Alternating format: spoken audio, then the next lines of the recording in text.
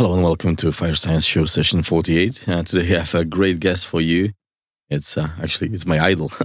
I've invited Mike Spearpoint from the OFR, and Mike is one of the engineers and fire scientists that I probably admire the most. I've actually once told him that if I grow up, I want to be just like him, and he told me that's a horrible life plan.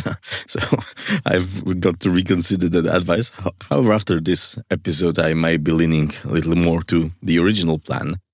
Mike is known for his research in almost every end of fire science, and it seems that whatever you ask him about it, he has a half-written manuscript about that, which makes discussing with him a huge fun. There's rarely someone so knowledgeable about so many wide aspects of the field, and that's actually what we have discussed before the show. That's not on the tape, and that it's sometimes necessary to go very broad with your knowledge, and in this view, you're able to connect dots between different methods, between different approaches, between different experiments that eventually lead you to discoveries and connections that you have not ever made. So that's one thing that definitely stands out in this episode. And so far, I probably got your attention, but I didn't tell you what the episode is about. So, and long story short, it's about car parks and vehicle fires and design fires, but it touches so much more. It touches what is a design fire, how does one choose one, why do we need one? It touches the brief history of car parks. It touches the challenges with modern issues, automation and electric vehicles. Also why these challenges are not that very modern and unique after all, and that's a funny finding. And we will venture even into using risk-based methods like J-value into determining fire safety. We go into modeling spread between vehicles. It's a really broad discussion, but I hope it's a very enjoyable one. For me, it was a source of great inspiration, and I'm very thankful to Mike that he took the invite and went into this journey with me. So let's not prolong this anymore. Let's spin the intro and jump into the episode. Welcome to the Fire Science Show. My name is Wojciech Większyński, and I will be your host.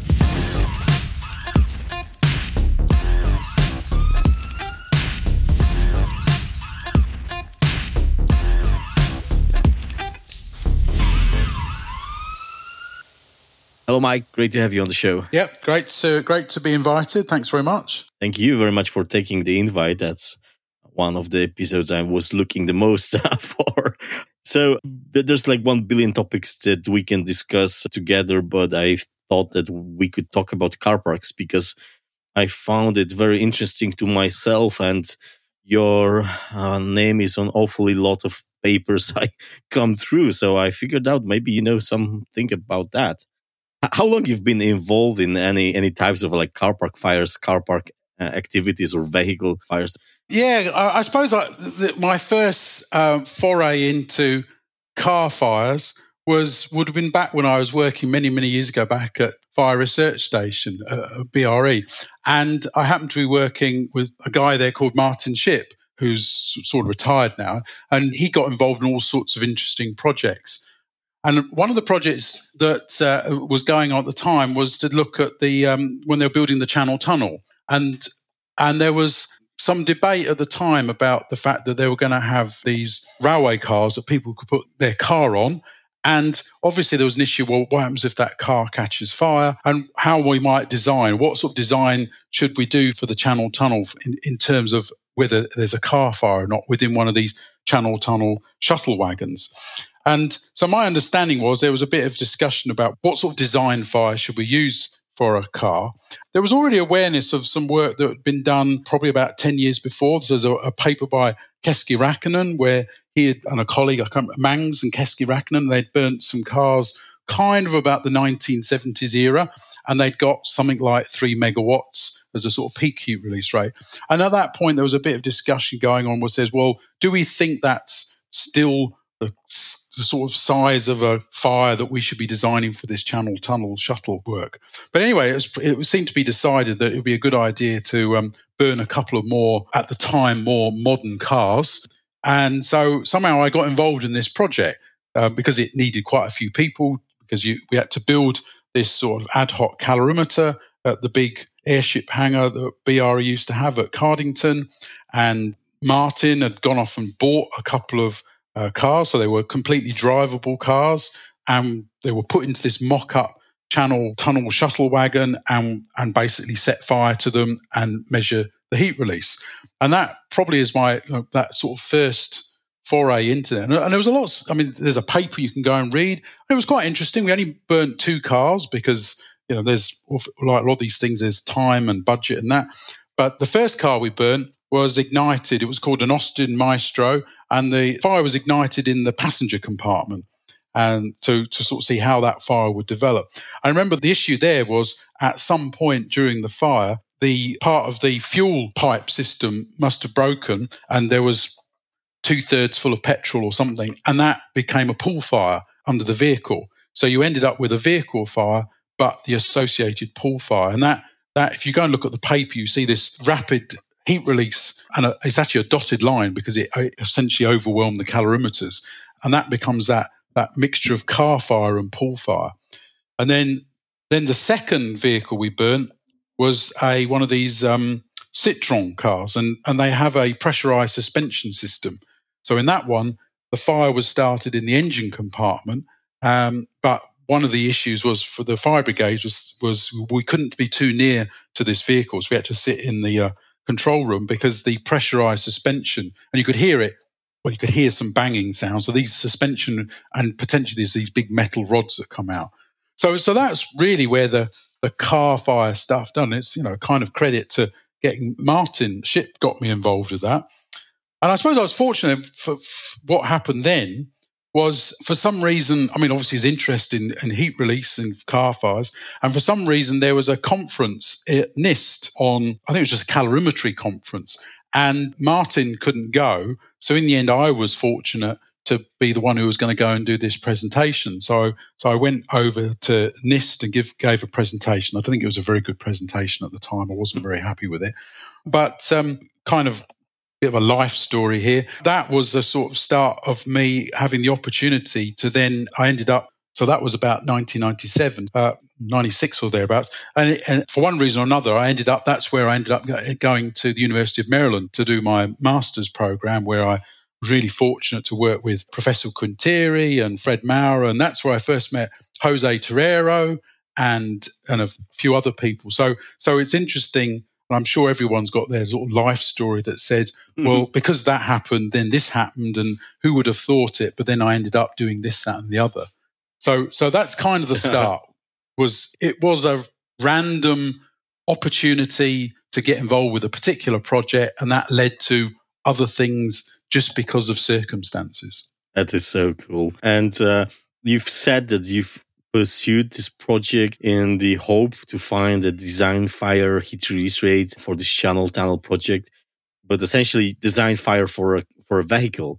And now fast forward like 30 years forward almost. If you ask me, what's the design fire for passenger vehicle? I don't know. That's a difficult question. Do we have one? Does one exist? And in the end, there is such a push from the industry, if we can call it like that. Everyone needs one. Like, people need the design fire to do their job as fire safety engineers. So we don't want fire engineers to wonder what's the heat release rate of a vehicle. They should have the number and know it. And over the years where I deal with vehicle fires, with car park fires, the design fire curve, the heat release rate curve, was always the number one subject we talk about. Like, that's the number one thing people want to know. What's the design fire? Because that's the starting point. Yeah, that's right. You're right. I mean, there's I would say the paper, somewhat of a classic paper by Vito Brabauskas and I can't remember who else from NIST, which has got the title "Heat Release: The Most Important Parameter in Fire Engineering," or words to that effect. Because you're right, having the heat release then drives all sorts of other things that we need to know in terms of the plume dynamics, potentially the yield, because in the end it becomes a function of the yields we might get if we're looking at toxicity and all radiation that we might get from that fire. So whether it's a car fire or anything, having that heat release, the energy release, is a key input to our design procedure, calculation, hand calculation, whatever. So in terms of car fires, there's a few that have been proposed, or a few is around. I mean, there's the curve that I think some people are familiar with by Schleich, if I've pronounced it correctly. So there is which isn't a T squared. As I remember, it sort of grows and then it plateaus, and then there's a second growth point to that curve. It's Jean-Baptiste Schleich, and that's the one that's, I think, in TNO, based from the TNO research that happened in 1999, and they did fire tests in like a real car park. So they've mocked up a calorimetry within a car park. They've burned some vehicles that were relevant for that time, sedan vehicles. And that's also the curve that we have been using in our engineering guidelines and our proposals as the starting point. And I like a lot about that curve, and I think we're going to talk about it later in the episode. But there's more. There's Joyeu's curve from the... Yeah, maybe you know more than I do. But there's the work that Daniel's done in the past, Daniel Joyeu's done. And of course, we could use a classic T squared, which, some design codes and that will have, I think still in the New Zealand verification method, it will have a T squared. I think it still might be a medium. I have to say it's a little while since I've looked at a medium growth T squared. So you either might adopt some sort of generic, for want of a better term, curve, so the T squared, or you could have a T cubed or whatever, or you'd have something that's specific for a car, like the Schleich curve, which is you would say unique for that particular fuel package. We wouldn't use that for a chair or whatever. It's considered to be reasonable, a representation of your car fire. Or you can go just good old school steady state fire, 4 megawatts, one vehicle, 8 megawatts, two vehicles. And I have no clue where the values came from. And my hunch tells me it was some CIN meeting or BS meeting where Howard Morgan said it is the value, and it just remained like that till now.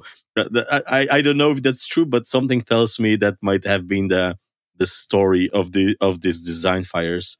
And I love how you position design fire as the most fundamental thing. And I agree with Vito that it is the most important thing in the fire engineering. And if you think about what would be the error in your engineering judgment if you mistake the heat release rate, let's say you take 2 megawatts where you should have taken 8.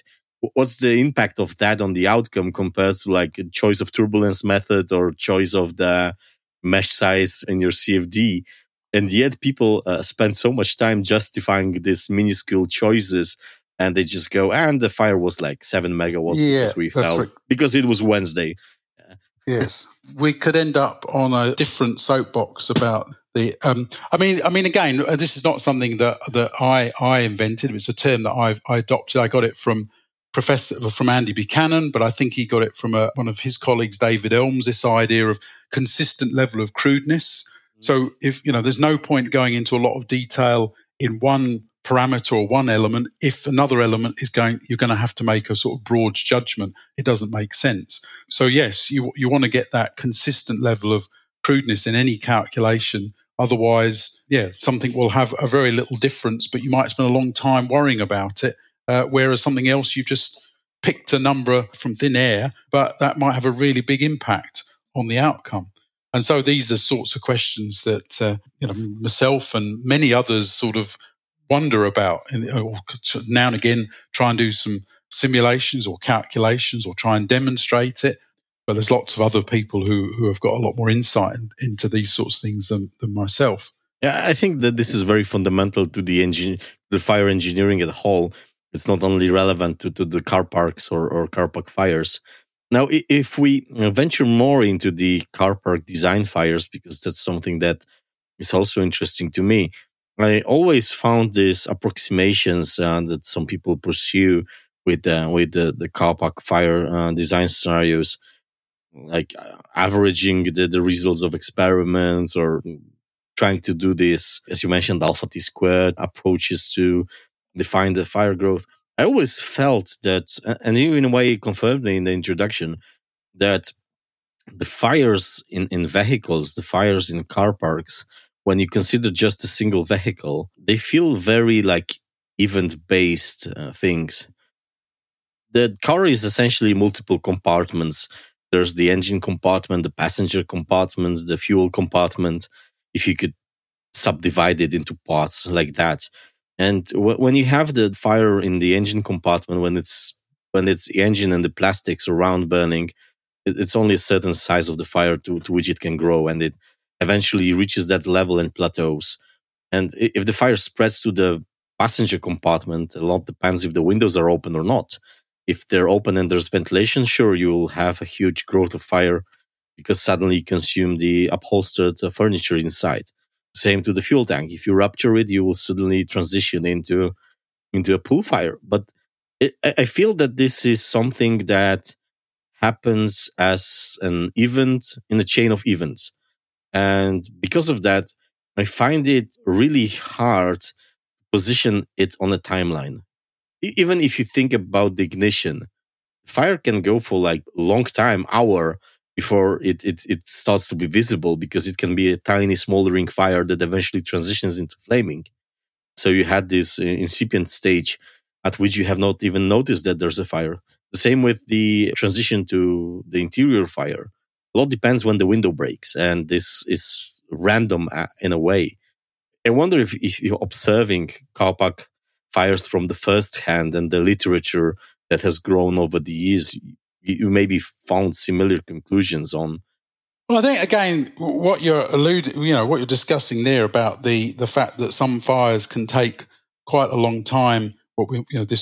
Someone's called in the literature virtual time or incubation time is not restricted to car fires. I mean, you can go all the way back to the work that was done by NIST when they were sort of in the 1980s, and you've got the various chairs that they did and the wardrobes and that. You can find it in the literature, and in that they recognized that there is this incubation time where not much is happening for quite a while, and at some point you get this fire then accelerating. And so sometimes when you look at where we represent something as a T-square fire, we're only looking at the bit where the fire has started to accelerate, and you miss out that period where you've got that long incubation time. And, other people you can see it in Quintera's Principles of Fire Behavior and various other textbooks where that's clearly written down. You've got these phases, but sometimes the only bit that might be of interest is the growth part, the T-square growth. And it partly depends, I suppose, what you're interested in. What if you're interested in when, for example, a heat detector might respond, the fact that there's a long incubation time where not much is happening kind of says, well, we're not going to get it to respond then. So in terms of calculating some kind of time, it doesn't, you may say, doesn't matter.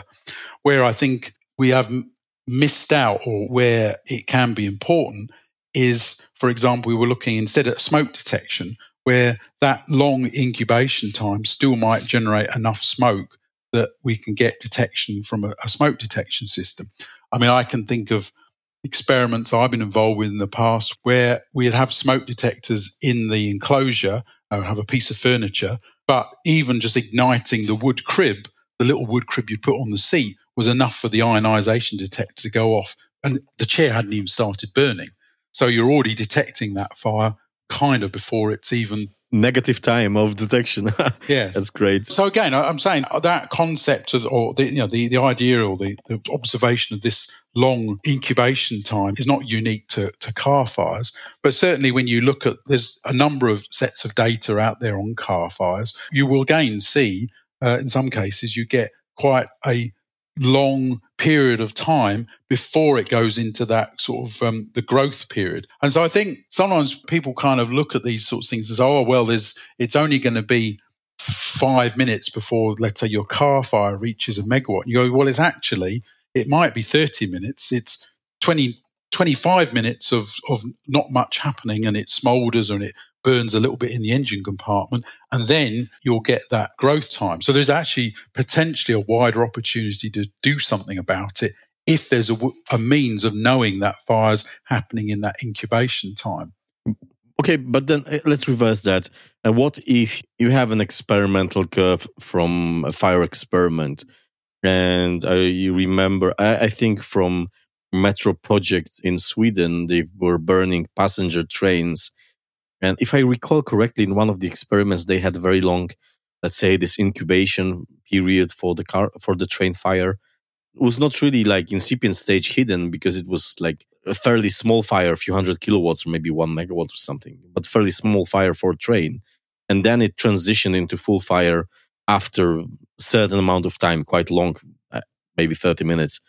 And if someone insisted to design now a train tunnel based on that curve, and they just pops that in the CFD, it's 1 megawatt fire for 30 minutes, and his CFD is finished before it even grown to a full size. I mean, that's ridiculous as well, because if the fire is in fact even based, and in fact there are these points in time where a sudden change occurs in the fire behavior, in the fire dynamics, you don't know when that will happen. So that approach would be as bad, I guess, or even worse. What's your opinion? I feel as though a lot of these problems end up becoming stochastic problems, where we want to do, you would want to be able to take multiple simulations or multiple scenarios and assign some kind of likelihood probability to it, rather than doing.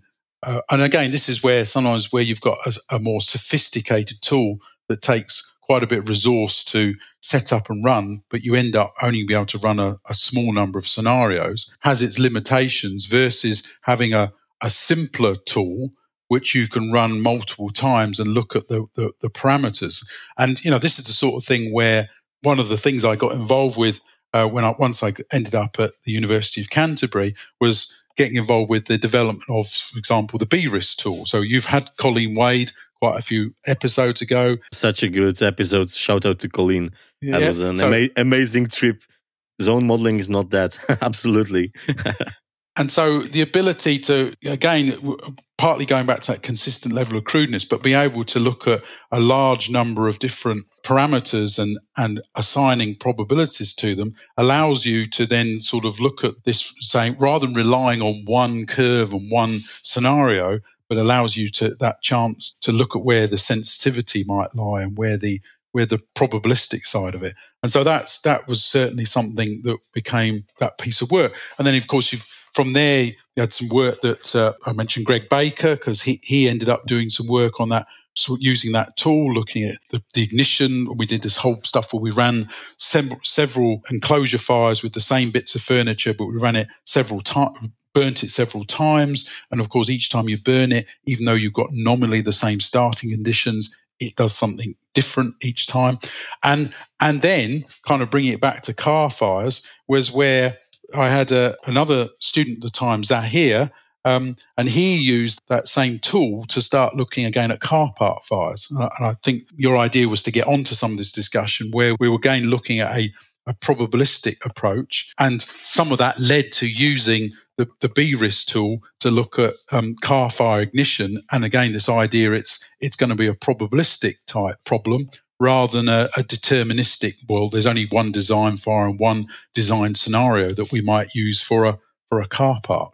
The fact that you, if you take, let's say, a very fancy, very advanced design fire being a direct result of a fire experiment, so you literally put a real fire into your simulation, and the fact that you use the most advanced tool you can find, being CFD or something, you're combining these two, and in the end, the analysis is valued much less than if you just took some sort of probabilistic input in terms of possible range of fires. And they don't even have to be precise from experiments.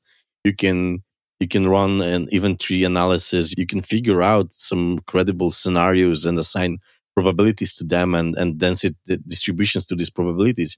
You can get a very nice looking probability input and use a simple model like a zone model you've mentioned, or one-dimensional model for a tunnel, and just run literally thousands, if not millions, of simulations and get a much, much better picture on what is happening in your building, what is an outcome of a potential fire in the building, compared to this very fancy input with even fancier model that just gives you a single output point that is burdened with all the uncertainties of your modeling and your input.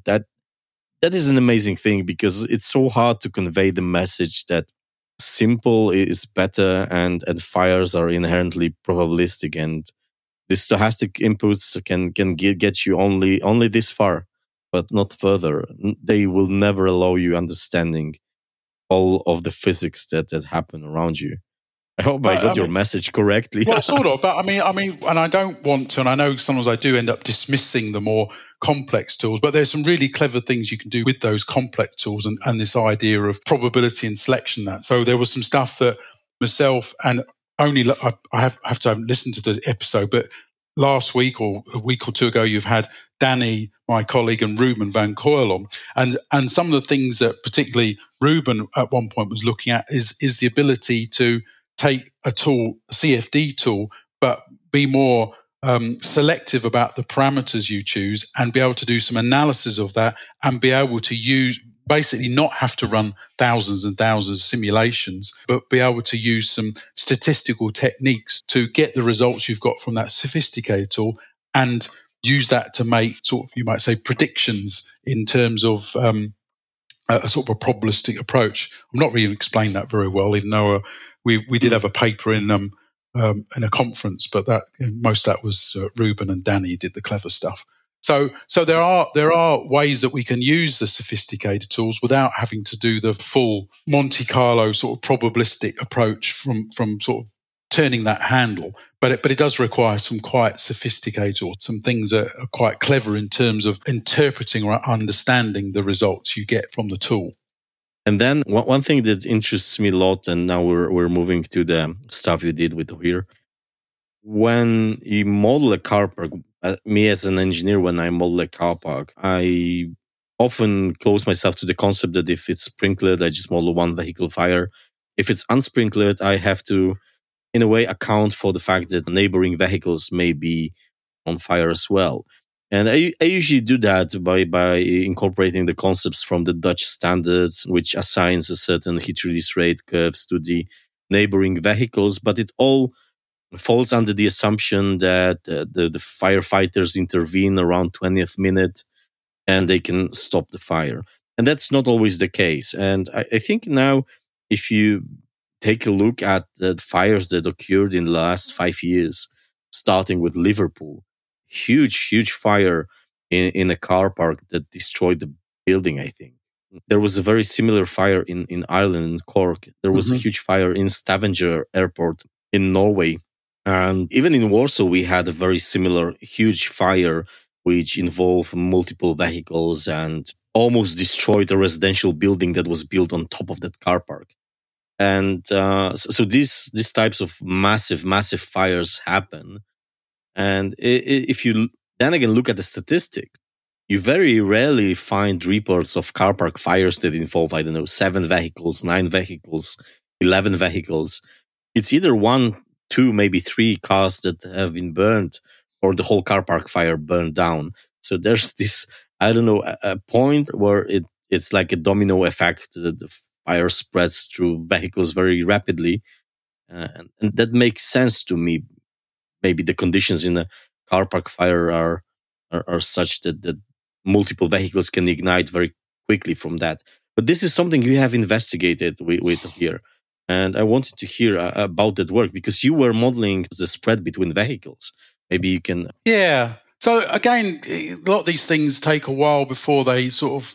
There's sort of things going on before the work itself. I'm just thinking back. So somewhere along the line, firstly, I ended up, after doing my master's at University of Maryland, I ended up taking this position at the University of Canterbury.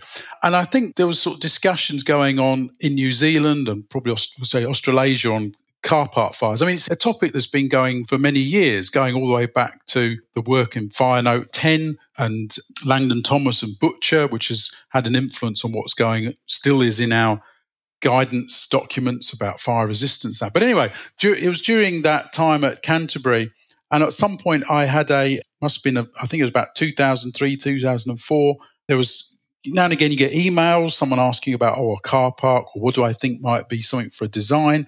And I have to, kind of in preparation for this this discussion, I went through some of my old emails, and I found one from around about 2003 or 2004 from a guy called Simon Davis, who was at the New Zealand Fire Service, as it was then known, saying about all this concern about people not putting sprinkler systems in car parks, because I think the guidance documents or the acceptable solution in New Zealand may have had putting in sprinklers.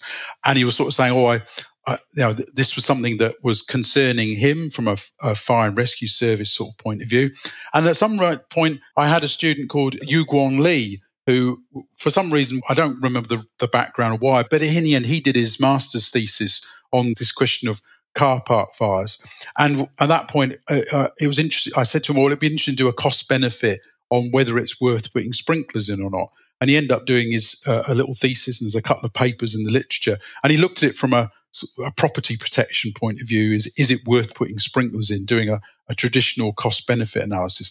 But part of what he did there was he looked at the New Zealand statistics on how many fires had spread from 1 car, 2 cars to 3 cars. And in the end, he got some statistics. Like you're saying, it was kind of like there's a certain number of 1 car fires, and then it becomes a certain diminishing number of 2 cars and 3 cars.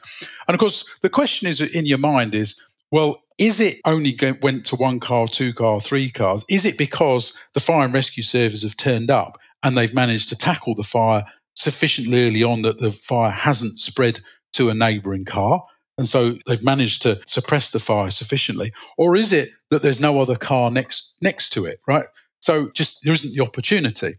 And so these are sort of questions you kind of think, I don't. And of course, the statistics are not nuanced enough to be able to, unless you know the actual event and you can visit the car park, the statistics generally will say the number of cars that were burned, but it doesn't say the number of cars that potentially could have been burned had something not happened.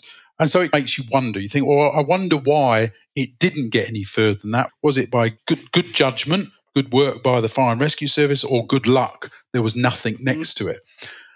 And I remember at one point I'd gone out one evening for some reason somewhere, and when we parked the car in the car park was pretty full of cars. And you look around and think, well, if our car caught fire, it could spread to all these other cars.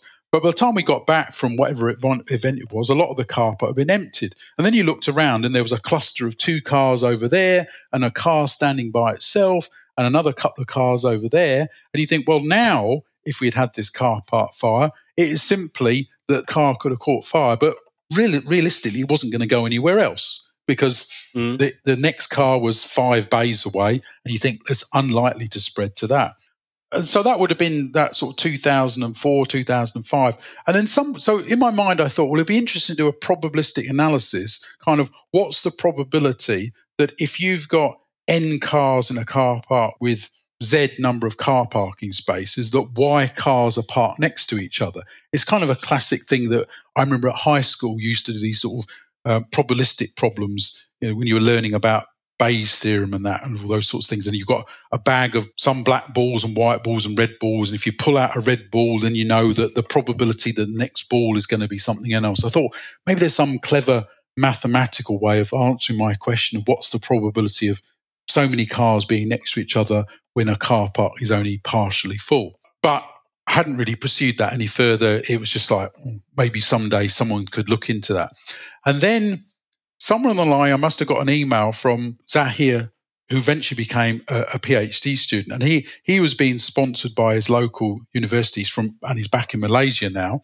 And he was being sponsored to do a PhD. And he was interested in risk. And somewhere along the line, I must have said, car park fires, there might be an opportunity to do something with car park fires. I've got this kind of idea that maybe we could there's a probabilistic sort of problem here about this, so many cars and so many rows and that sort of thing. And obviously that somewhere along the line, Zahir must have thought, that sounds like an interesting problem. It would sort of meet his sort of criteria to look at risk and that. And so in the end, Zahir came to the university, and this is a sort of question that we delved into, this question of what's the likelihood that a fire could spread to 2 cars, 3 cars, 4 cars if there's only a limited number of cars in the car park. I remember, I think he went over to the maths department. I said, well, go and speak to the maths department. There might be some clever person in maths who says, oh, well, that's so-and-so's theorem, and we'll be able to do it very analytically. But he didn't manage to find anyone. And in the end, he ended up writing a little model that basically did it by Monte Carlo, by basically populating a sort of an idealized car parking space, and then said, okay, if we put N cars in our car park, and basically did it, I might say the hard way, but the way of just say turning the handle sounds a bit, but doing it simulation by simulation to give us this maybe some insight into this question: what's the likelihood a car fire could spread from one to another?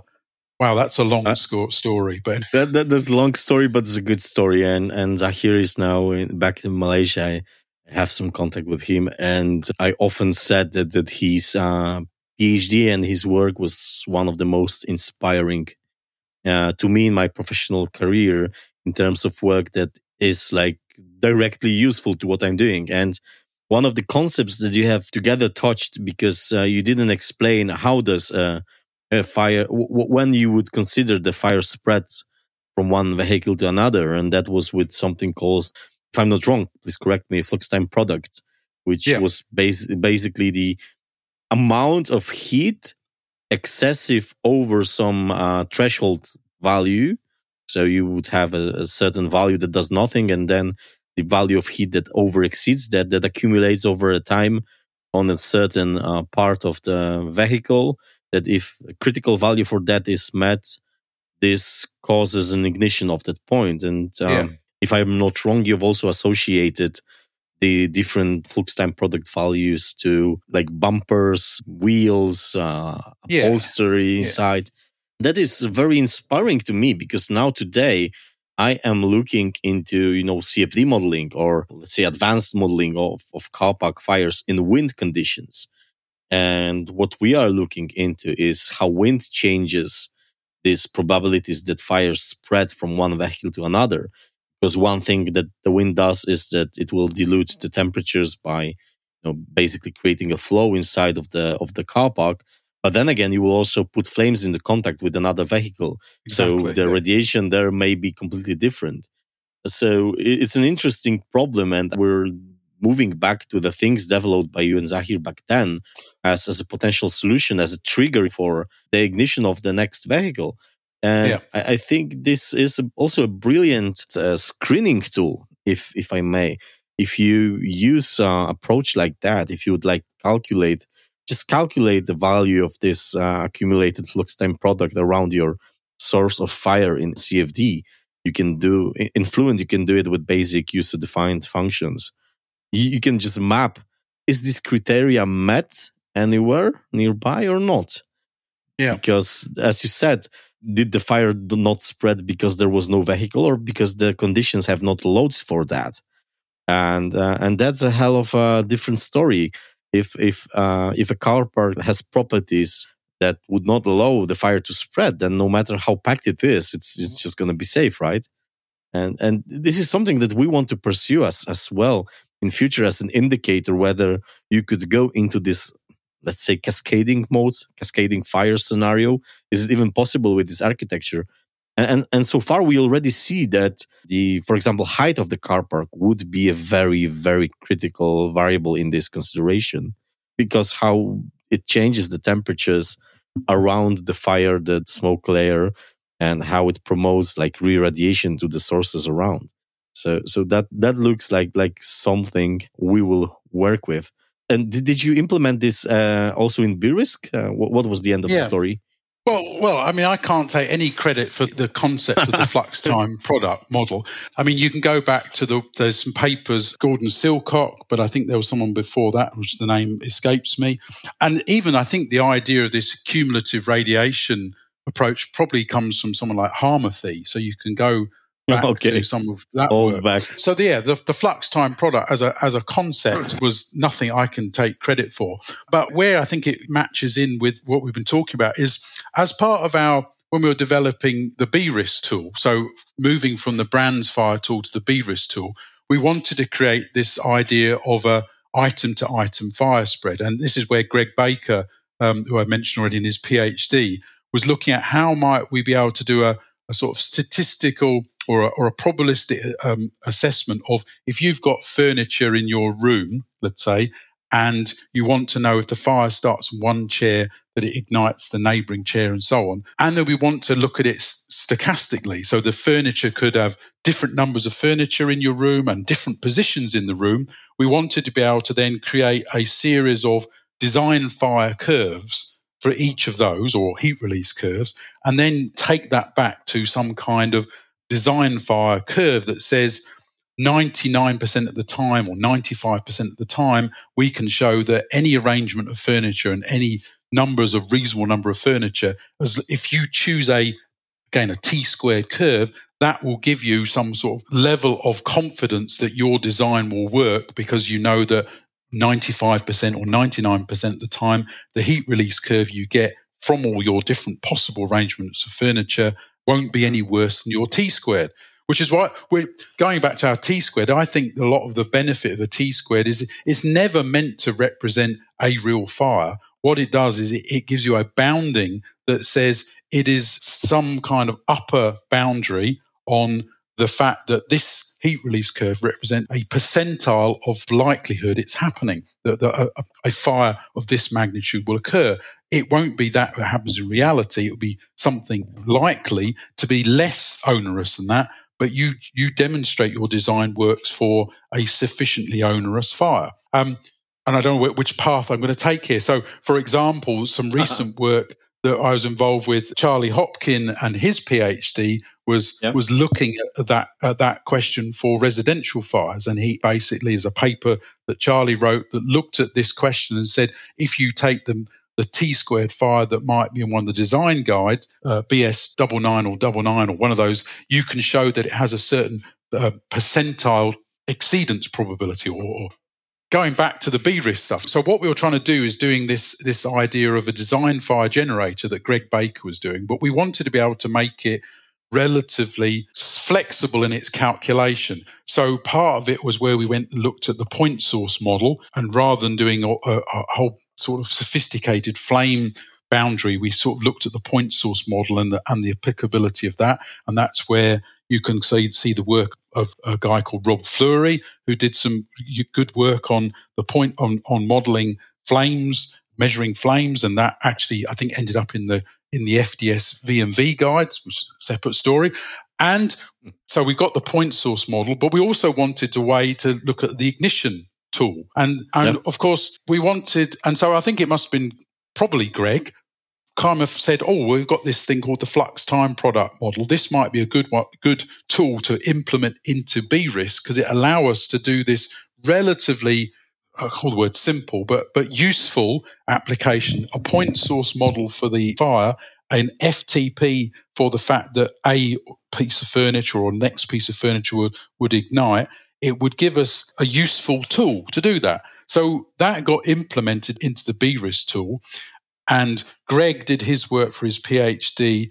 And then at the same time, Zahir was around, and we probably looked at this tool and said, well, we could let's give it a go with the car park problem.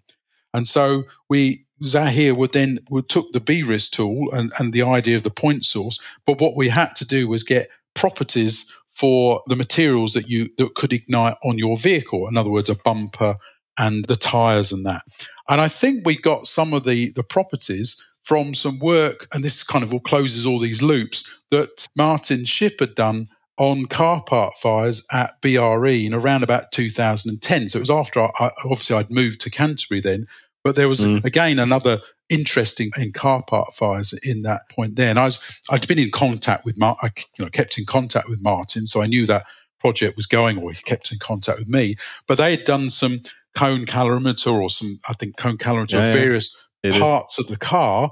And then we took their data, derived the FTP parameters. So Zahir did that work, and then used the BRIS tool to try and reconstruct the car park experimental work that Martin had done, where he had put cars and he'd burnt one car and had a space between one car and another, or had another car next to each other, and got some reasonable results. So, using the BRIS tool, using the concept of the FTP, using some data that's in the literature, and be able to demonstrate that there was some merit in that tool. But of course, it goes back to the fact that other people had already thought about the FTP through, as I say, that work of Gordon Silcott and that, and through the fact that Greg Baker had seen that was a useful tool, and through the fact that Colin Wade had implemented it into the tool, through the fact that Rob Fleury had done the work on the point source model. And so it's really important. I think it's so important to kind of see how these things all link together. Yeah. I'm not sure what my role in this, and others, than basically sitting there and guardian pointing at someone angel. and says, "Oh, you might as well go and talk to so and so because they've done some really clever stuff." But what I like is the way that these things join together, and one idea builds on another. The classic, we're all standing on the shoulders of giants now. But it's seeing those connections and building those networks so that one person's piece of work suddenly springboards onto something else. It's amazing. Which just seems interesting that those things happen. Talking about fab materials in cars, there was another bit of work I did while I was at the University of Maryland, again looking through my stuff. And I remember I did this course on fabrics and flammability. And so we did a little project. So there was me, Thomas Steinhaus, and Steve Olenek. So Steve Olenek still at, I think, Combustion Science and Engineering, and Thomas. And so we did it. We decided to do this little project. So at the time, Thomas was working on what was called the FIST, which was a project that Jose was looking at, flame spread for spacecraft. And we sort of said, it would be interesting to take fabrics from old motor vehicles and see how much their ignition properties change. Because, again, there was this debate that said, well, once you look at a vehicle, the vehicle might be 20, 30 years old. So do the properties of the fabrics change? I remember we went off to a breaker's yard and we cut bits of material out of different cars. So we were allowed to go in there and then we basically, so I was looking after the cone calorimeter, and Thomas, maybe Steve and Thomas, were looking after this project involved with Jose. And we end up looking at all these different car fabrics. And again, we end up publishing a little paper on it, and Jose was involved. So again, you can see how we kind of connected the fact that we had a bit of an understanding of fabrics and a bit of sort of an opportunity came along because of these different things that happen to be going on. And that builds onto the next thing that you don't always know what it's going to lead to. And that, eventually led to this idea of using the FTP and properties that Zahir did. That it's nice to see that someone else like yourself is seeing some value in that, and then taking the next step and saying it's fundamental, man. It's amazing, and the interplay of these all little things that you've mentioned, how they come up and randomly pop in a completely different project to change the shape of that project. That is fire science at its finest, Mike, and it's amazing. And with this cost-benefit analysis for car parks, I also saw recently you had a paper that, based on objective assessment, the sprinklers do not really make that much sense. Maybe you can tell me a little more about this recent work. A piece of work that I ended up co-supervising at one of the students, Malika, and so it was myself and Grunder ended up co-supervising that. And we applied this concept, which my understanding you're going to have another episode, possibly, this kind of life quality index and this variation on it called the J value, which is an idea various people have been looking at as a way of doing cost-benefit analysis. So that previous cost-benefit analysis that Yu Guang did used what we might call a traditional value of life approach. It was something I did many, many years before that on smoke detectors. How much is a life worth? But it has a whole number of problems when you assign a monetary value to life in the way that's been done.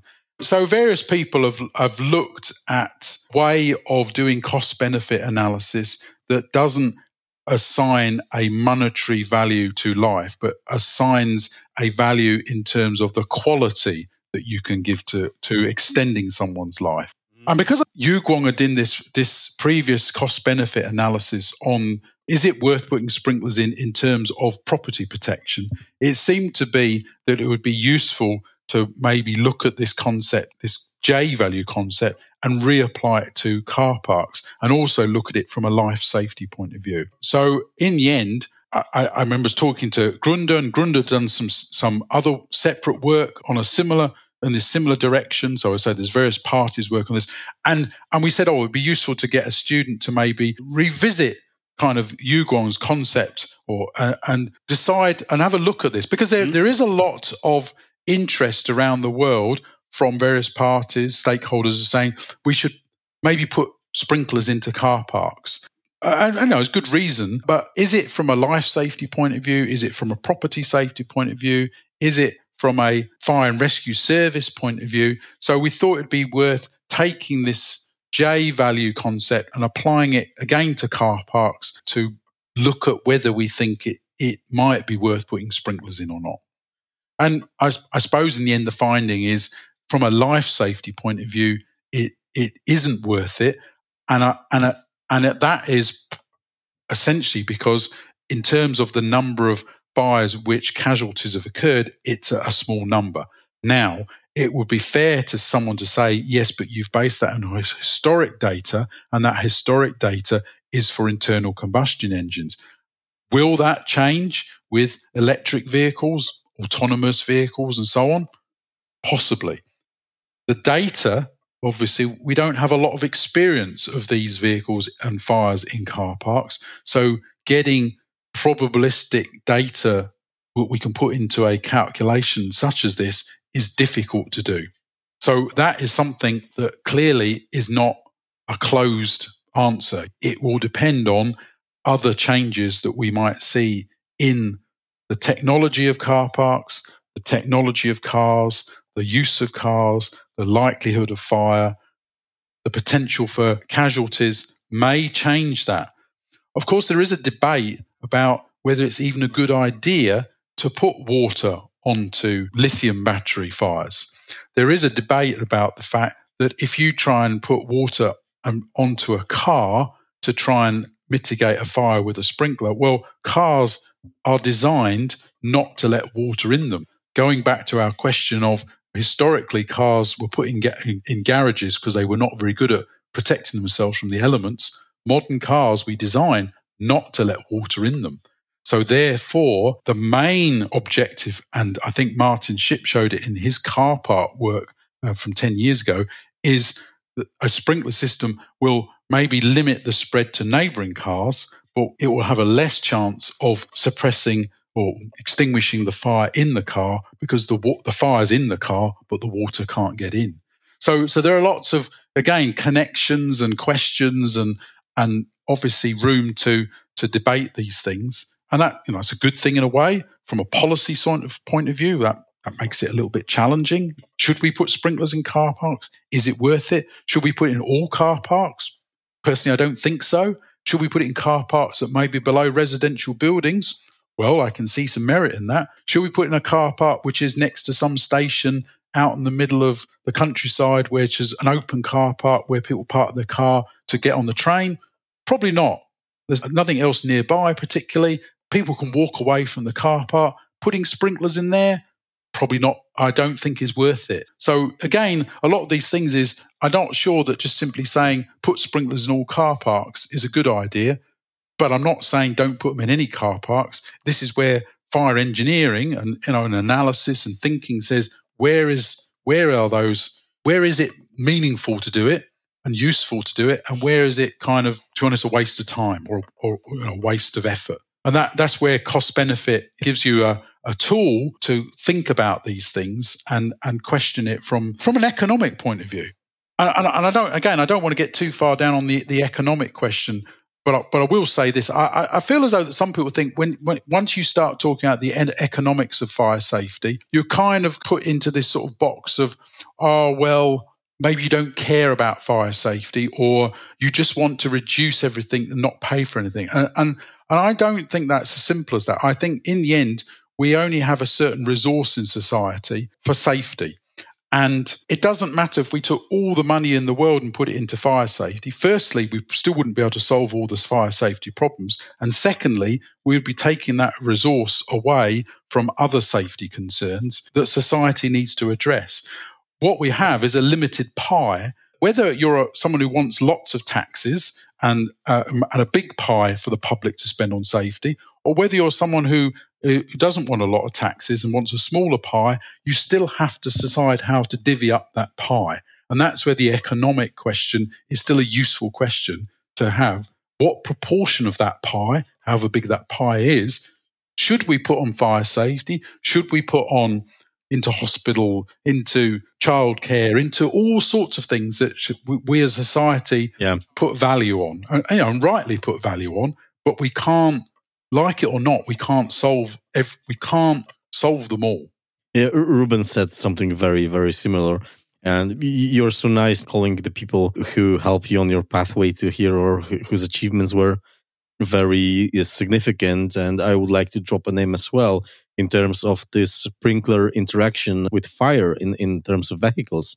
There was amazing research project run by University Ghent and the spin-off company Fire Safety Engineering Solutions. I think they're part of Jensen Hughes now. Run by Xavier Deckers, who were investigating that a lot. And it's a fantastic project. I really, really need to get him on the show to talk about that because I found that research exceptional.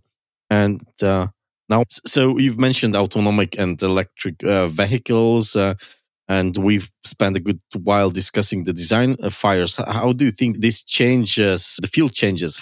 How will that impact our design, fire or design of car parks in general when we start taking electric vehicles, for example, into? Yeah, so the topic of alternative vehicles, I think it had already, again, these sorts of things people have been thinking about for quite a few years now. And I think when Martin Shipp was doing that work 10 years ago, the concept of electric vehicles, the question about how alternative vehicles, whether it's hydrogen or electric or hybrid, might be changing the way that car parks are used was being raised. So again, I'll take a few steps back before we go forward.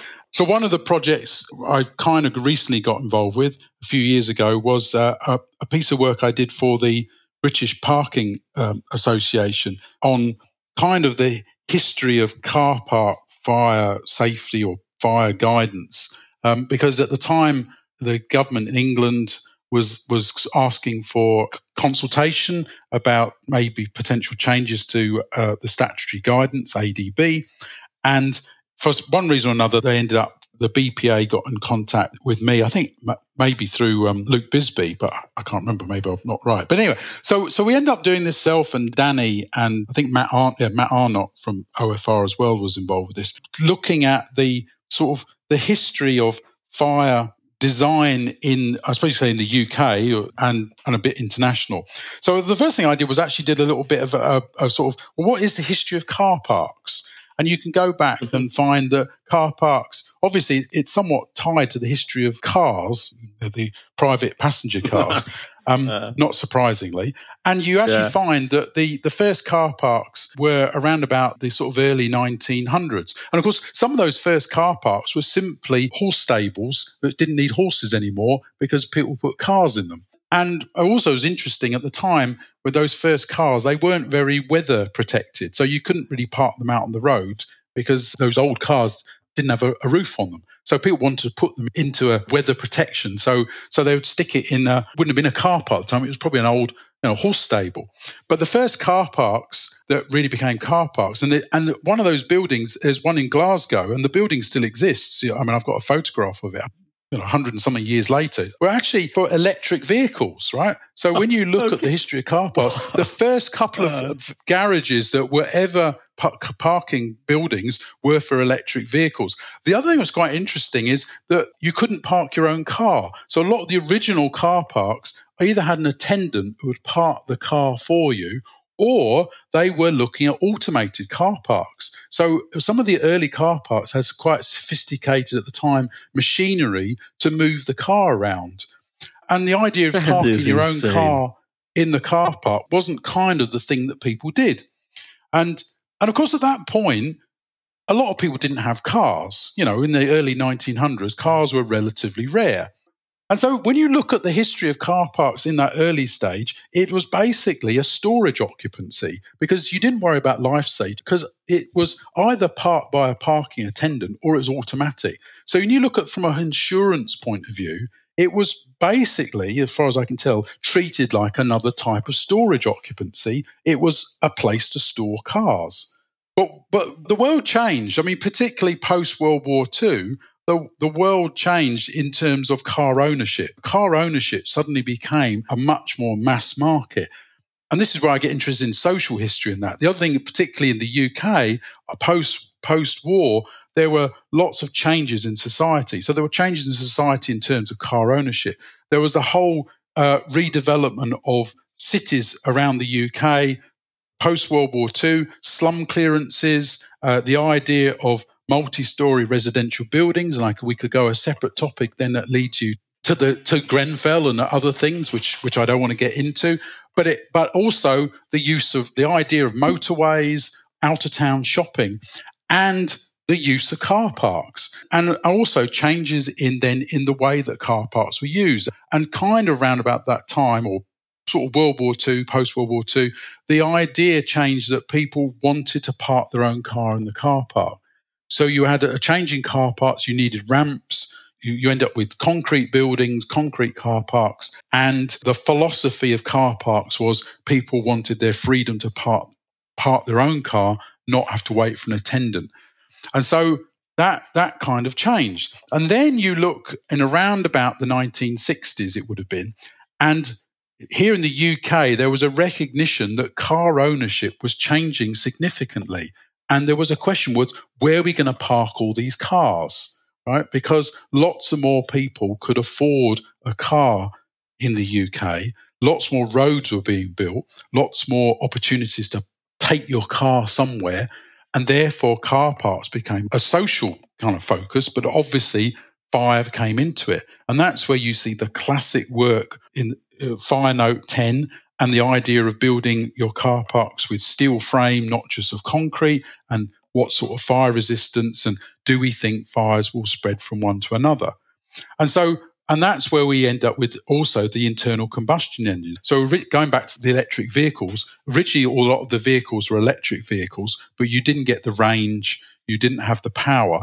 Then you ended up where society said we could get cheap petrol, diesel, and that. So you had all that development of the side of industry, which meant the internal combustion engine became the fuel of choice because it gave you the range, it gave you the cost effectiveness. And so where we are coming back to we're almost coming back to electric vehicles from where we started, albeit electric vehicles, the chemistry of those the batteries are going to be quite different. Not something I know of, but I understand that you've just had a DK doing a podcast on battery technology. I know Guillermo Reigns doing stuff, and there's lots of people who are doing interesting. I'm sure there's other people I haven't named, but I'm aware of, but I can't remember. So the electric vehicles have changed, but also the battery technology has changed. And not just the battery technology, but the vehicles themselves have changed. And so now we're in a position where we're sort of interested in alternative vehicles, alternative to the internal combustion engine. And that's raising different questions about the fire safety. So how might a fire develop in a vehicle with a battery in it? How does that fire start in the battery, or does it start just in the vehicle, the passenger compartment? And does that fire develop differently? Will it be different whether an electric vehicle is on charge or not?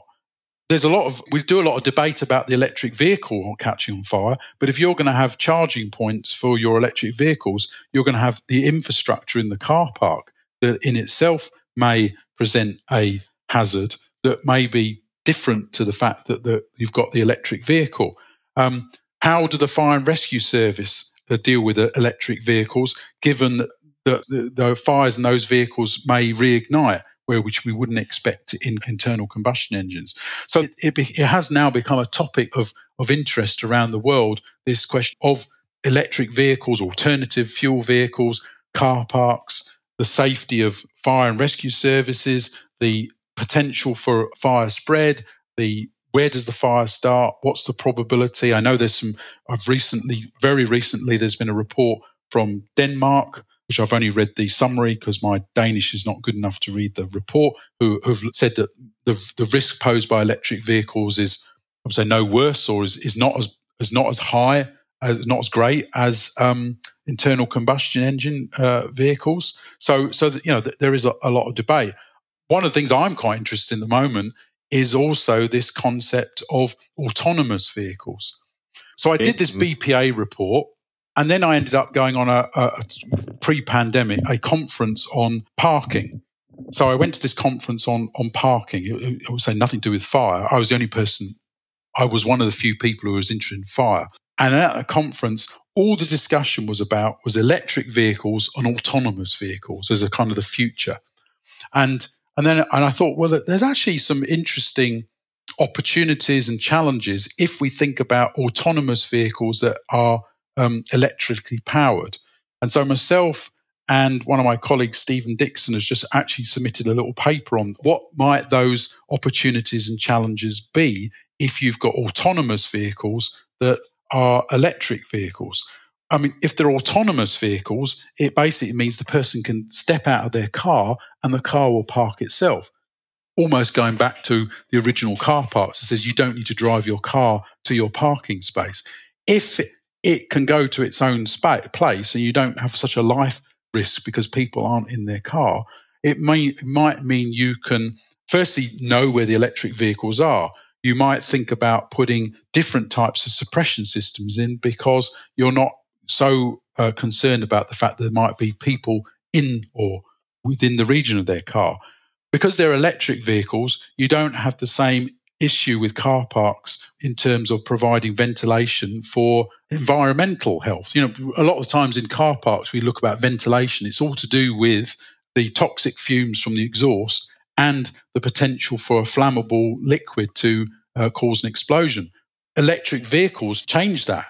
We don't, as far as I know, have any exhaust issues with an electric vehicle. So therefore, ventilation.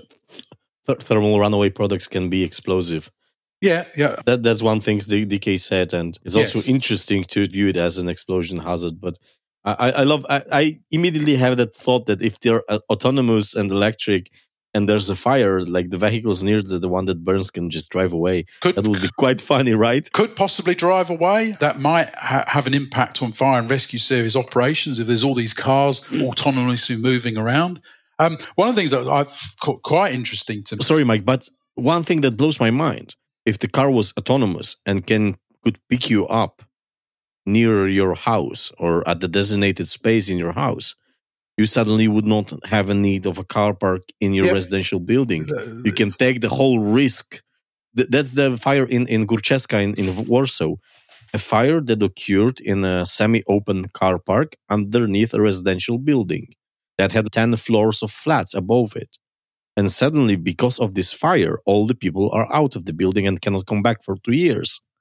And that's a horrible disaster to the local community because suddenly, 70 families are without a house. And that's because they had a car park underneath their building that burned down. Why they had the car park? For the convenience of being able to reach their vehicle when it's needed. Yeah. And if you could just call your vehicle, it can be like 5 minutes away from you and it could just drive away to pick you up.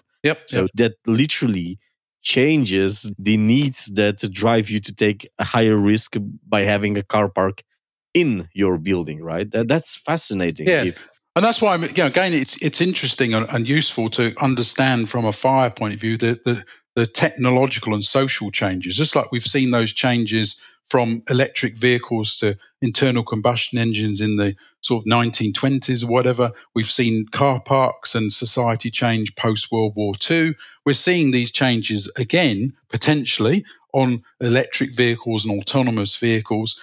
And that will have some impacts on fire safety. Some of those could be positive, beneficial. Some of them might be more challenging. So, for example, when you think about autonomous vehicles, if you don't need to be in your car, you don't need to have the ability to open the doors to get in and out. So you can pack more cars into a car park, right? So when we look and there was another little project I did, which I think Zahir and Tony Arbu and one of the other students involved with this question of what's the fire load for car parks.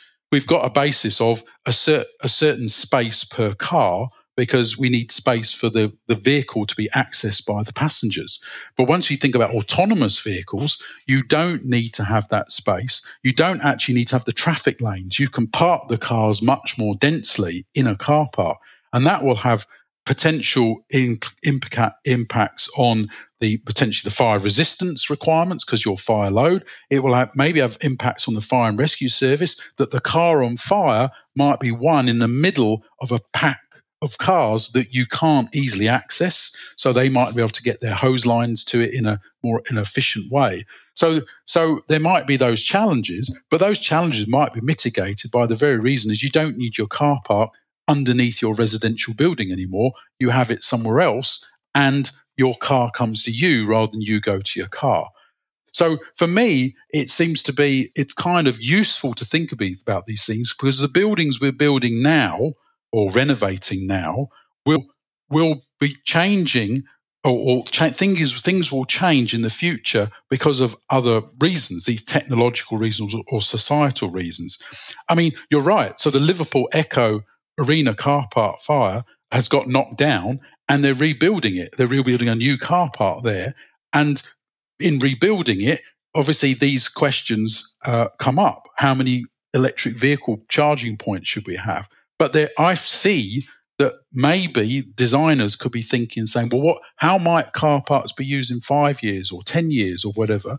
And how might we look at that from a fire safety point of view? Now, am I trying to predict exactly what's going to happen, whether autonomous vehicles are going to be the next thing or not? I might be right, I might be wrong. Literature says that they're growing in market size and that, but of course, is it just people trying to sell up the fact that they want autonomous vehicles? But it is interesting to at least think about these things, and where possible, can we address them? Because these changes are likely, something's going to change. I mean, what we know is that, the only constant is change, or some words like that. So we see that with technology and society, and I don't see technology and society stopping. But buildings, we have a life of buildings that may be 30, 40, 50 years, or the life of a car park, and users of those car parks and the vehicles that go in them are going to change, and they will have some kind of impact on fire safety, whether that's a mitigating something or increasing something. That's for us to kind of think a bit and sort of say, well, it might be this, it might be that. What might we do to design decisions to somewhat think about whether we can address those? Man, considering building as a system that caters to the temporary needs of society at a given point of time, and understanding the threats related that are actually coming out of these needs, this is a level of holistic thinking I think no one has got in this podcast yet. I think Brian was probably the closest with the socio-technical systems of fire safety. But wow, this is mind-breaking, but so refreshing and so interesting way to think about the issues in the fire safety. And it goes well beyond fire safety of car parks and vehicles. Thank you so much for this talk, Mike. And there is so many topics we need to have a chat about, and I'm looking forward to do that. Thanks a lot, man. That was great. Yeah, well, thanks for having me. Thanks for listening to me ramble on.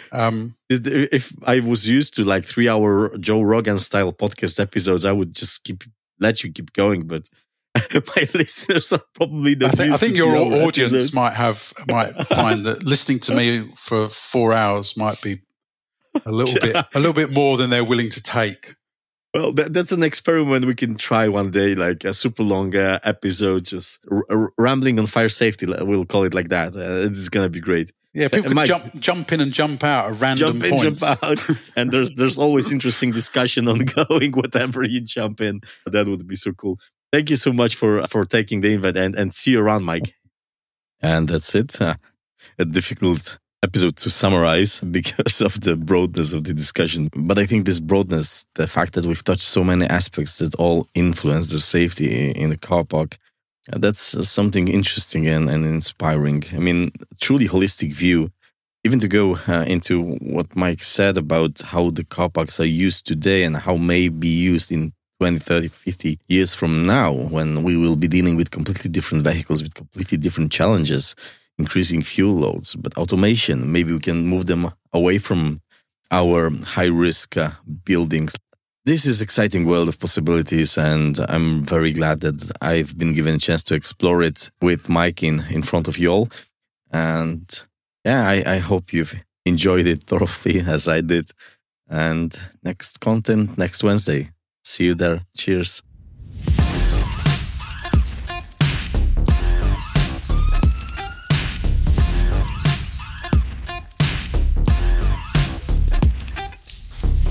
This was the Fire Science Show. Thank you for listening and see you soon.